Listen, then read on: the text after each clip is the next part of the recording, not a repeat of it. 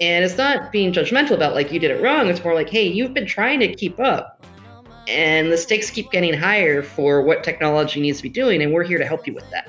On the show today, we're talking to US-based company LaunchDarkly and their CEO and co-founder, Edith. And actually, this is part of a double header because we're speaking to John, the CTO and co-founder, on Friday's show. In this first edition and look at LaunchDarkly, we're finding out why the market is changing and why customer-centric software is more important than it's ever been, with features at its heart. This is Tech Talks, your twice-weekly tech podcast with myself, David Savage, where we talk to leaders from across the industry and bring you a bit of technology news. Joining me today, I've got Akish back on the podcast for a double header. This is a rare departure from our usual format. We've got two interviews from the same company this week, Akish. LaunchDarkly Week, is it? I think LaunchDarkly Week. CEO and co-founder Edith today. Yep. CTO and co-founder John on Friday. Recorded about 3 months apart, either end of the summer. So quite interesting to kind of get contrasting views of how things have just moved on a little bit from John on the other side of the summer. So both of them will be quite interesting to listen to in tandem. And I think I made the same horrendous mistake at the beginning of each about getting confused about San Francisco and Oakland, because it had been a couple of months since the beginning of since the conversations.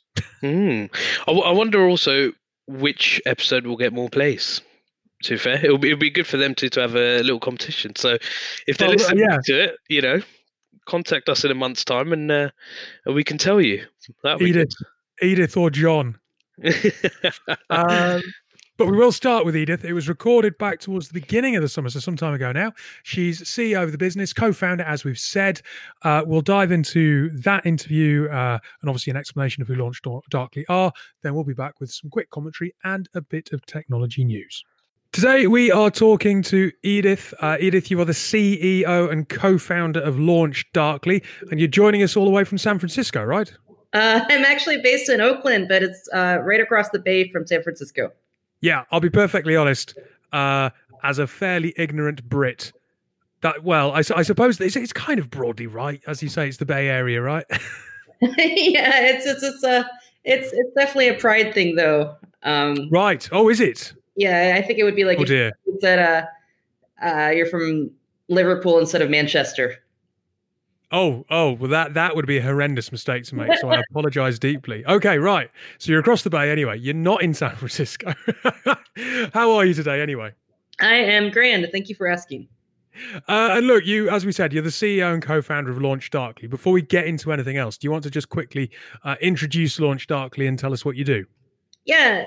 So LaunchDarkly is a feature management platform. We allow developers, product managers, and the rest of the business to launch and control features using our platform. So we have about 1,000 plus customers worldwide, and we serve 6 trillion features every day. So how did the business start? I mean, looking at your background on LinkedIn, you obviously hold a number of kind of writing positions. You've been mentored to other businesses. You've run a podcast. So you've obviously kind of taking the experience that you've got and sharing it around. But what led you to be in the position that you're in today with LaunchDarkly? So I actually started off in engineering. So I was an engineering designer, and I actually have some patents for work I did on deployment between staging to production. And it is immense hassle just to get deployment going, just to get a steady pipeline going. So I think for a long time, the industry focused on that. But once that kind of got a little smoother, there's problems after that about if release is easy, how do you deploy? And how do you get the right features to the right person at the right time?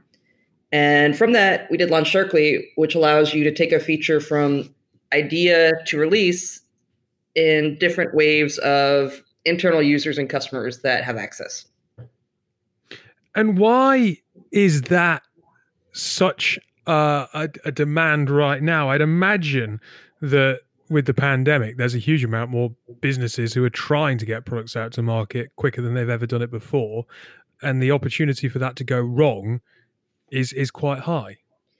Yes, there's more demand than ever for fully functioning features, and the stakes are much higher.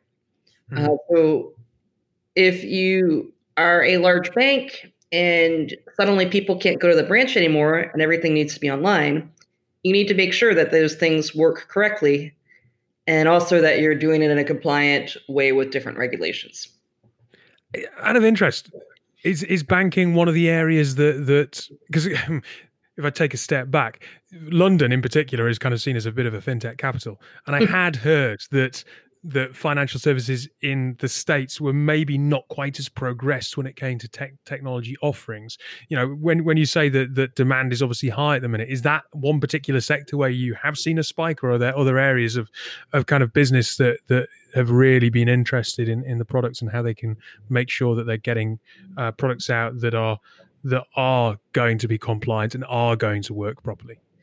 I think we could be used for many different industries. We've certainly seen much demand from financial, banking, insurance, just because the traditional ways of, calling a call center, going to a branch are not really so awesome right now due to the pandemic. So people want more and more functionality to be available through a laptop or through a mobile phone. So how is this affecting how businesses are transforming? Because the way that we've been talking about it over here, and I don't know whether it's how you've been talking about it over there, is that kind of, you're seeing kind of a leap forward of 6 years in 6 months and so on. That's very much the language that we're hearing. Yeah, absolutely. Absolutely. What used to be a 10-year plan is suddenly like, great, how fast can we get this out? Maybe next month. And that's, that's something that is pretty consistent across the board. And is it businesses, I suppose is it businesses that have got a heritage in technology that are saying that, or is that businesses that had previously, they had a technology stack, but they're just having to engineer quicker? I suppose there's a huge amount of businesses who've never really used tech before, who are having to kind of think about these problems in a way that maybe they would never have done so without the situation that is now upon everyone.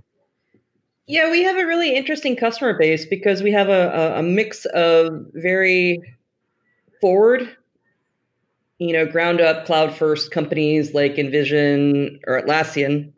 We're like, this is always the way we've worked. We've always been very cloud native. We've always been very agile. And then we also have, we call them stalwarts, which are huge banks, which are like, gosh, we need to get out of everybody can go to a branch mindset and get modern, or we're going to get surprised from behind by an upstart like a Stripe or a Plaid. Right. How's this changing the way that you're working with your clients and how software? Well, hang on, let's take a step back because I'm going to accidentally scramble two questions into one there. But how are you working with clients at the moment, first of all? Because is that fundamentally different to how it was, say, 9 months ago? I'd say what's changed in the past 9 months is just a lot more realization that cloud is here and it's not going away. We just had our user conference and I did a panel with a user from Fidelity. And he was talking about the pressure that they're feeling to just like, hey, we need to move forward right now. And also to move forward right now in a safe, compliant way. Was there some debate that cloud might not stay? Sorry, that's kind of astonishing to hear because it's funny because cloud is something that we've been talking about for a very long time, but the level of investment in cloud has never been higher. So the idea that it might go away is quite astonishing. That's what I said 6 years ago when we started the company. So we're a cloud native company. And 6 years ago, I used to have these debates with potential customers about like, why are you in the cloud? We absolutely need to have this on our own data center. And like that has just gone away. Like people are like, how can I get out of this data center? So look, if people are only just kind of coming around to that way of thinking now, I assume then you still have quite a lot of on-premises tech in some of the businesses that you deal with in the States and in your local markets. Do you mean our customers do or we do? No, sorry, your customers. Definitely, obviously not yourselves, but new customers coming to you. Do you find that they have, I suppose, what you would consider quite archaic kind of setups in terms of on-prem tech, maybe in-house teams that they haven't kind of gone and decided to go to a hybrid or an on-cloud platform basis? I think archaic can come off as judgmental. Fair. Like if so I'll give you an example of a bank I visited in Australia. They are kind of like an archaeological dig where they have different layers of technology, which was all very modern at the time. They have some systems which are in Fortran for basic transactions, and they layer on top of that what was state of the art in the web 20 years ago in terms of like some Java framework. And now they're trying to move to the cloud. And it's not being judgmental about like you did it wrong. It's more like, hey, you've been trying to keep up, and the stakes keep getting higher for what technology needs to be doing, and we're here to help you with that. Surely it's easier for some of those businesses to jump right from kind of ground zero to move very, very quick. I suppose it's a bit like a country. If you haven't got kind of a traditional telecoms infrastructure, jumping to 4G is a lot quicker. Is the principle not the same? Yeah, but it's funny. This is a quick digression. My grandfather worked for AT&T, the American telephone company. Yeah. And in the 70s, he would go out and lay telephone lines for people for the first time. Mm-hmm. So he said it was fascinating just how much of a change a telephone made in somebody's life.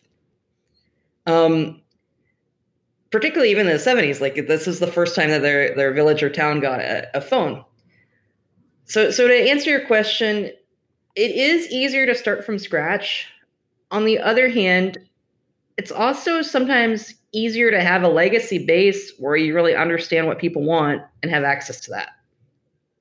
Like, particularly in financial, it's incredibly complex in terms of like back-end systems that interact with each other. And you do need to have a knowledge of how those work together. So if we come back to kind of how you actually work with your clients, prior to the pandemic, did you try and get on site? Did you try and get into the businesses? Or have you always been kind of someone who can deploy remotely, et cetera, and maybe hadn't gone in and worked alongside a team? Our product is completely standalone. A developer can install it in about 5 minutes. Mm-hmm.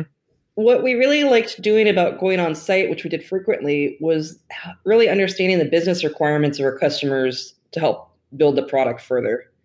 And I really miss that part. Like, I remember visiting, we have some car manufacturer customers in Germany, and just being on site with them and hearing their problems. That was so much fun. Like, yeah, I visited a car manufacturer, and they had a poster on the wall of like, no more dot releases. And I said, why do you have this poster of dot releases? They're like, we might be a car manufacturer, but we need to be fast. Not just our cars, but our software. And like a dot release implies that like you're doing a release every month or every quarter. We need to release every day. So like they were just really trying hard to get out of this mindset of we're bending metal to we're building a better way to drive a car. And I got all that from just seeing this poster and asking them about that, which, is much harder to do if you can't visit people.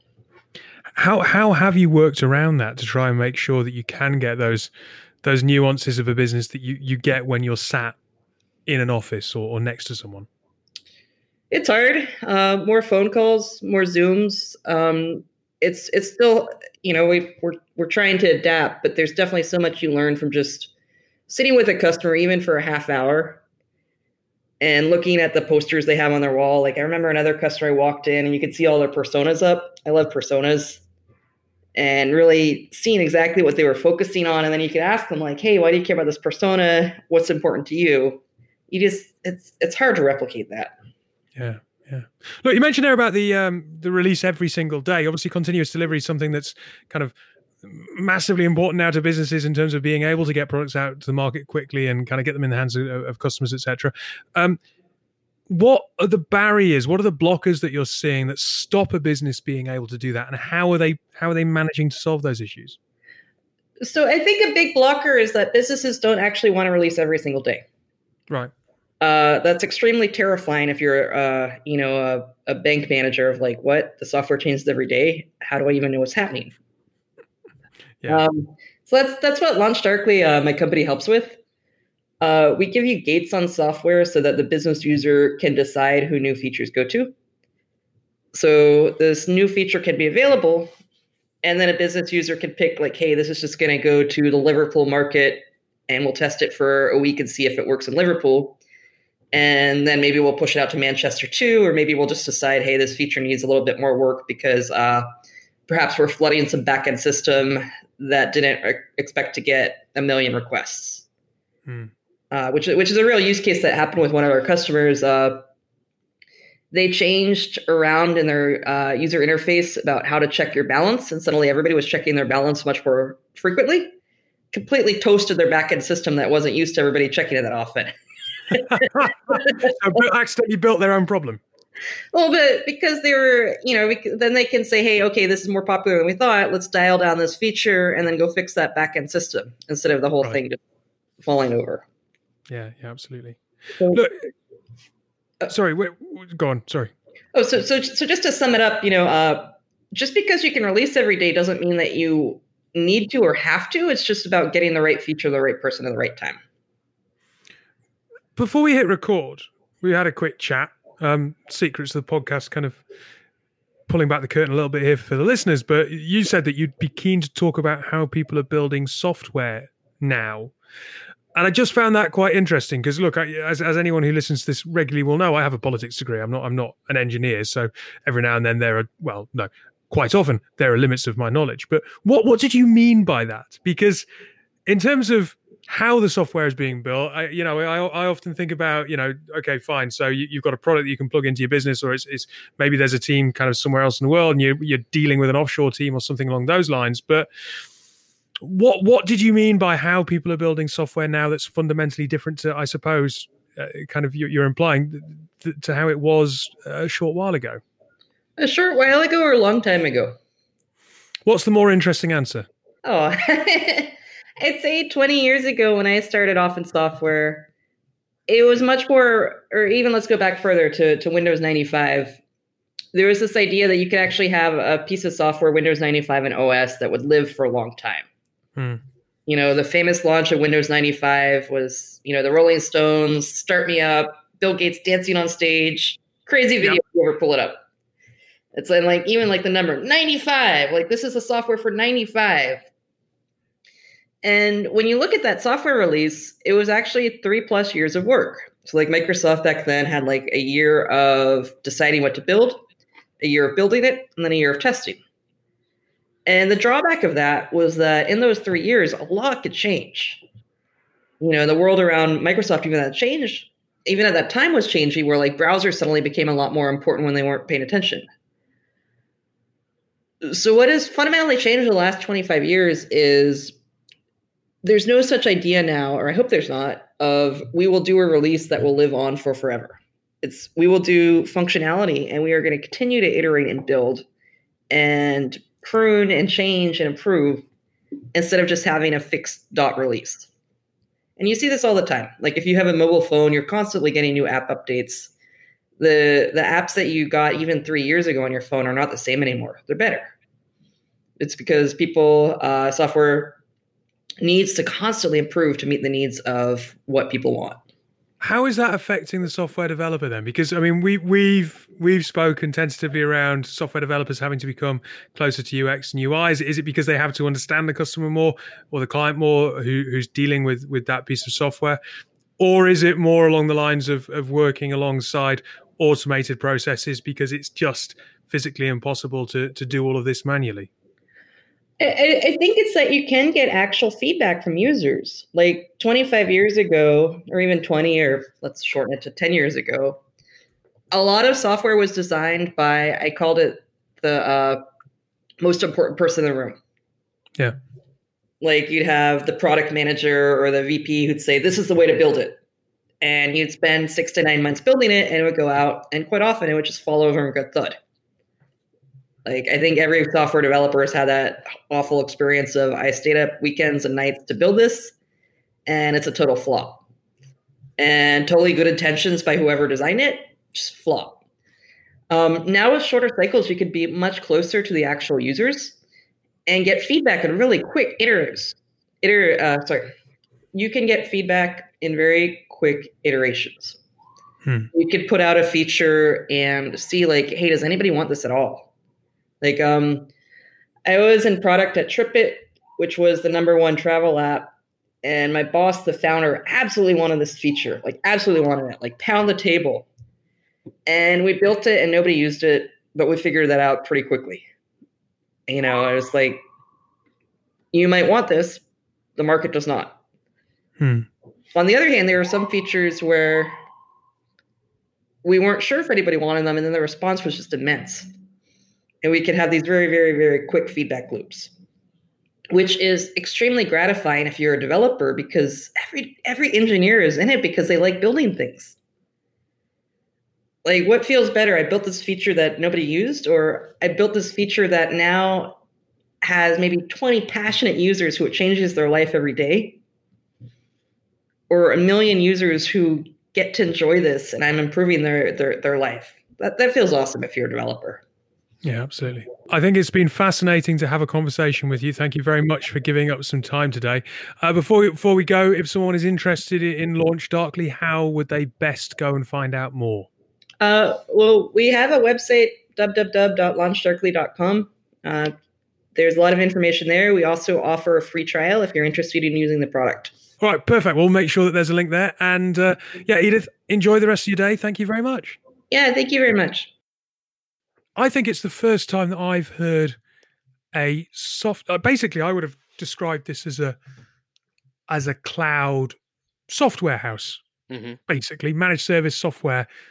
I hadn't described people talking about a feature development platform before. And it was interesting to listen to Edith talk and see this natural evolution from it being very much a software company through to a feature company. And it ties in really closely with this customer-centric view of the world that everyone is espousing now, certainly during the pandemic, where actually features, and she talks about, you put a feature out and you ask if anyone wants it. And sometimes you put something out that you're sure that people are going to want, it doesn't really work. And sometimes you put something out that you weren't so sure, and the response is immense. And it's that customer-centric view of the world and iterate that now is more prevalent than it's ever been. Yeah, and I think I'm the same as you. I remember we were having this conversation, before we hit record, and I was like, well, I always thought it was just a software house is how I would describe it, or a software company, and a feature company where it's all about kind of keeping up to date with the customers and the customers' demand. I think that's massive at the moment, and it's everywhere, isn't it? You switch on the news, it's all about kind of the demand for making things suitable, making things much more appealing, and people actually going after the revenue that is kind of targeted to a specific group of people. I mean, how many times have we said it on this podcast, right? Like over the last few months, where we've talked about kind of Generation X, Y, kind of the older population, millennials, these sorts of things, and people actually being customer focused and centric. I think is massive, and what these guys are looking to do in the platform they have is very, very good and very cool, I think. And you just have to look at the people that they're working with. Some massive companies over in the US. So I think it's great. Yeah, I mean, and to your point, it does tie into recent conversations we've had. So Global Web Index with Chase, when we were talking about how Generation X and the baby boomers are having a much bigger say, and it's because they are the ones effectively spending money. They are customers, so getting to understand their needs is important, and that's a fairly new demographic in terms of technology, because Gen Zers and millennials have been on tech for a long time, so we already kind of know what they want. And then if we jump back a couple of weeks to Jonathan Prest, the CTO at Sales Cycle. So I don't know whether you remember that conversation, but where we were talking about what makes a good engineer in 2020. And when Edith is talking about that iterative bit and the iteration getting faster and faster and faster, it again is moving away from the technical aspects of what makes a good engineer and moving far more towards communication and an understanding again of that customer-centric dynamic and making sure that you're reactive and forward-thinking and creative. Yeah, I think so that conversation with Sales Cycle, I think it was all about kind of, a good engineer was always someone that we thought was just let them be, give them a computer, and they will code their hell out of whatever product or thing you need. And I think that conversation mentioned kind of, well, it's more about that. It's more about kind of bringing that team together. It's more about now, kind of being that SME person and sharing of knowledge and bringing the team and collaborating and having that kind of, I guess, that relationship across the group, right? We're obviously the same thing as Edith, where it's like, right, in order to kind of develop things, there needs to be that constant communication, that liaison with each other. And as teams, especially now, given everyone is not in an office together and sat closely and, kind of all kind of working towards something, it's where it's all remote, they need to kind of have that I just guess that onus really to crack on, get things done and make sure they're all together. And look, well worth a bit of a review of when Edith, you're talking there about how we traditionally view software, and has there ever been a more traditional view than Bill Gates dancing on stage? Edith talks about it. It's well worth going back on YouTube and having a look at.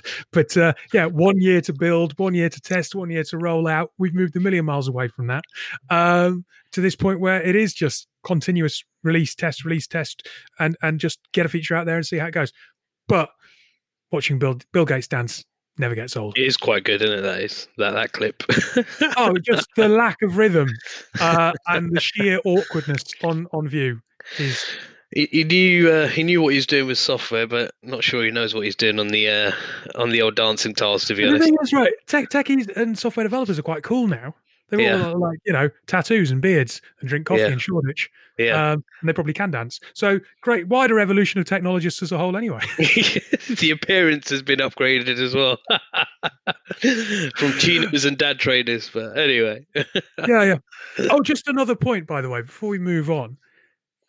The fact that cloud is here and it's not going away. I know I stressed it in the interview, but the fact that there are some organizations out there that this is still a surprise in 2020. Edith said that she was talking about it 6 years ago, shows that whilst we are making progress, there is still a lot of the world where technology has yet to really make an impact, and just shows the scope and the opportunity for organizations like this to really help some more traditional businesses who aren't online to make that transition. 100%. Do you know what? There's a conversation I had last week. Obviously, my day job isn't podcasting, as many of our viewers. No. I mean, I know I pull it off pretty well, but but in my recruitment job, I was having a conversation with someone quite senior in a global investment bank, and they are only just now, and when I say now, I mean in the last 5-6 weeks,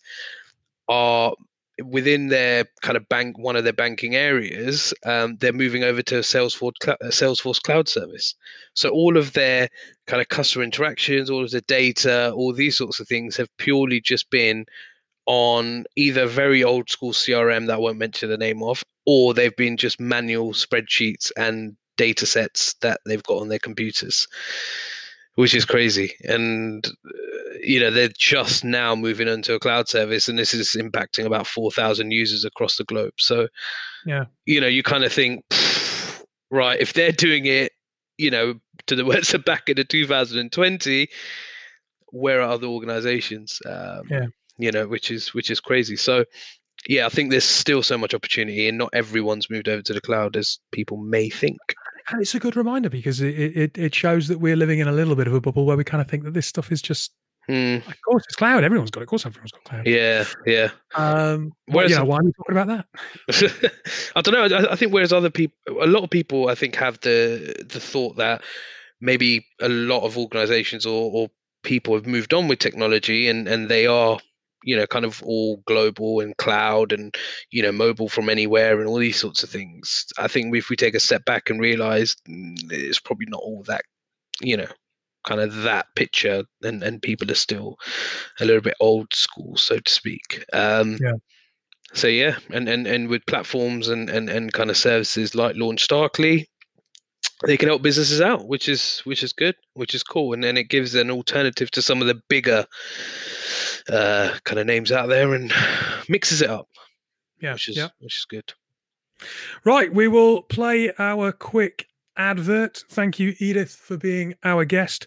John, you're up on Friday. More from LaunchDarkly a little bit further down the line. Here's a quick break, and we'll be back in a moment.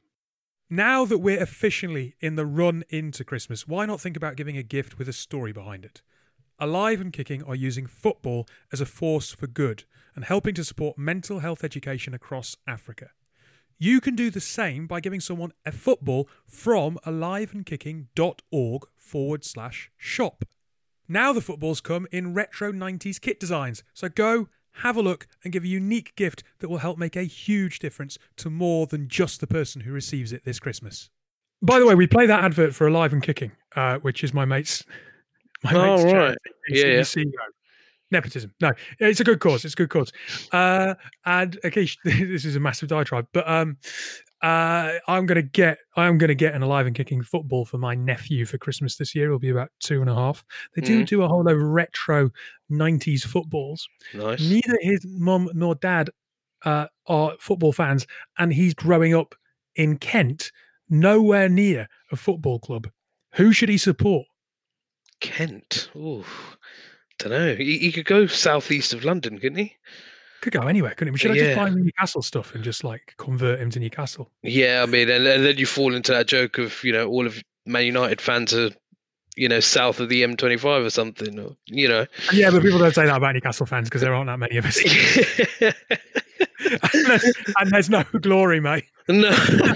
Well, if you're a Man United fan, there's been no glory for the last 8 years anyway, so... give over. You've done all right. Well, a couple of things, but not compared to kind of the 90s. No, very true, and the early 90s. Yeah, exactly. So, talking in Newcastle, tenuous link: Airbnb to collaborate with former Apple chief design Johnny Ive. Tenuous link. Do you know what the tenuous link is there? No. He studied at Newcastle Polytechnic. Fine. He's actually from Chingford in East London, but right. Okay. So Johnny Ive, who was the design guru at Apple from the late 90s through to 2019, he's the guy who is basically behind the iMac, the iPhone, the iPad, and the Apple Watch. So knighted for his services to design. An absolute legend in the industry, has been hired by Airbnb, who are unsurprisingly struggling big time because of the pandemic. Are they? Well, yeah, I guess so. Yeah, that must be the case. So I mean, they're talking about massive losses. They've had to lay off 25% of their staff in May. Really? Well, people can't travel, and the idea of going into someone else's home right now is obviously a little bit iffy. Yeah. But it's really interesting. If we think back to the conversation that we've just been having with Launch Darkly about features, the reason that they are bringing in Johnny Ive is that they've said, that it's basically fundamental to crafting services and experience. We believe not only in making objects and interfaces, but in crafting services and experience. We've seen how design can facilitate trust and enable more human connection, something people are desperately looking for during this unprecedented time of loneliness and disconnection. Again, human-centric technology, but actually far more about the look and the feel and the aesthetics of it than anything else. And I think they probably have brought him on board just to, I don't know, shake things up a little bit. I think they were I've used Airbnb, loads of times, and I think they just had that kind of one business model where you go, you book, and it's all quite easy, blah, blah, blah, blah. And I think bringing someone like him on would help differentiate maybe the product, maybe the reach, maybe take on different customers. I'm not sure how they could adapt it really, because the travel side is difficult. Unless they do an Airbnb for office space, which would be pretty cool. I'll be completely honest. Yeah, I tend to agree with you, because basically he's being charged with redesigning the website and the app. Yeah. Right. As they try to convince people to travel again, but I can't imagine. And maybe I'm being naive here, but I can't imagine it's the website or the app that's putting people off right now. No, I think it's more government rulings and where you are, and I can only speak from the UK, and kind of where you can travel, where you can't travel, all these sorts of things, right? Unless it's getting themselves put in a position where, when we do get back to a point where the world opens up slightly, there's talk of a vaccine, perhaps. Very sensitive talk of a vaccine for the end of the year, early next year. It will then obviously take, if that is the case, if it does get through human trials, it's going to take some time to roll out. I'll get it. Yeah. You're the VIP, mate. You are. But maybe it's to kind of get themselves in a position where they can really relaunch and go, the world's open again, and here's a new interface. Exactly, and I think it may be just a feel to make them a little bit more relevant, a bit modern, a bit sexy. Because let's be honest, Airbnb about a year ago was very, very popular, right? A lot of people, it was Booking.com, have you booked your hotels, blah, blah, blah, or why don't you Airbnb, right? And I think it will just be to make them a little bit more relevant. You'll see them popping up in some major things, and I think it's to actually not launch them, but to get them that kind of next step up. To be fair, but really interesting to see a tech company thinking about the design and the trust and the emotional side behind their products and features right now. No, exactly. So it'll be interesting to see how that goes. Right. Look, I think that'll do for today's episode. Akish, thanks for joining me. No problem. And we will be back on Friday.